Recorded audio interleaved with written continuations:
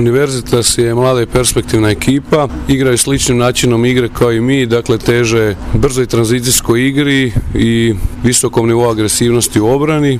Mi smo ovaj tjedan dobro trenirali, mislim da smo spremni za utakmicu, situacija s ozljedama je iz dana u dan sve bolja.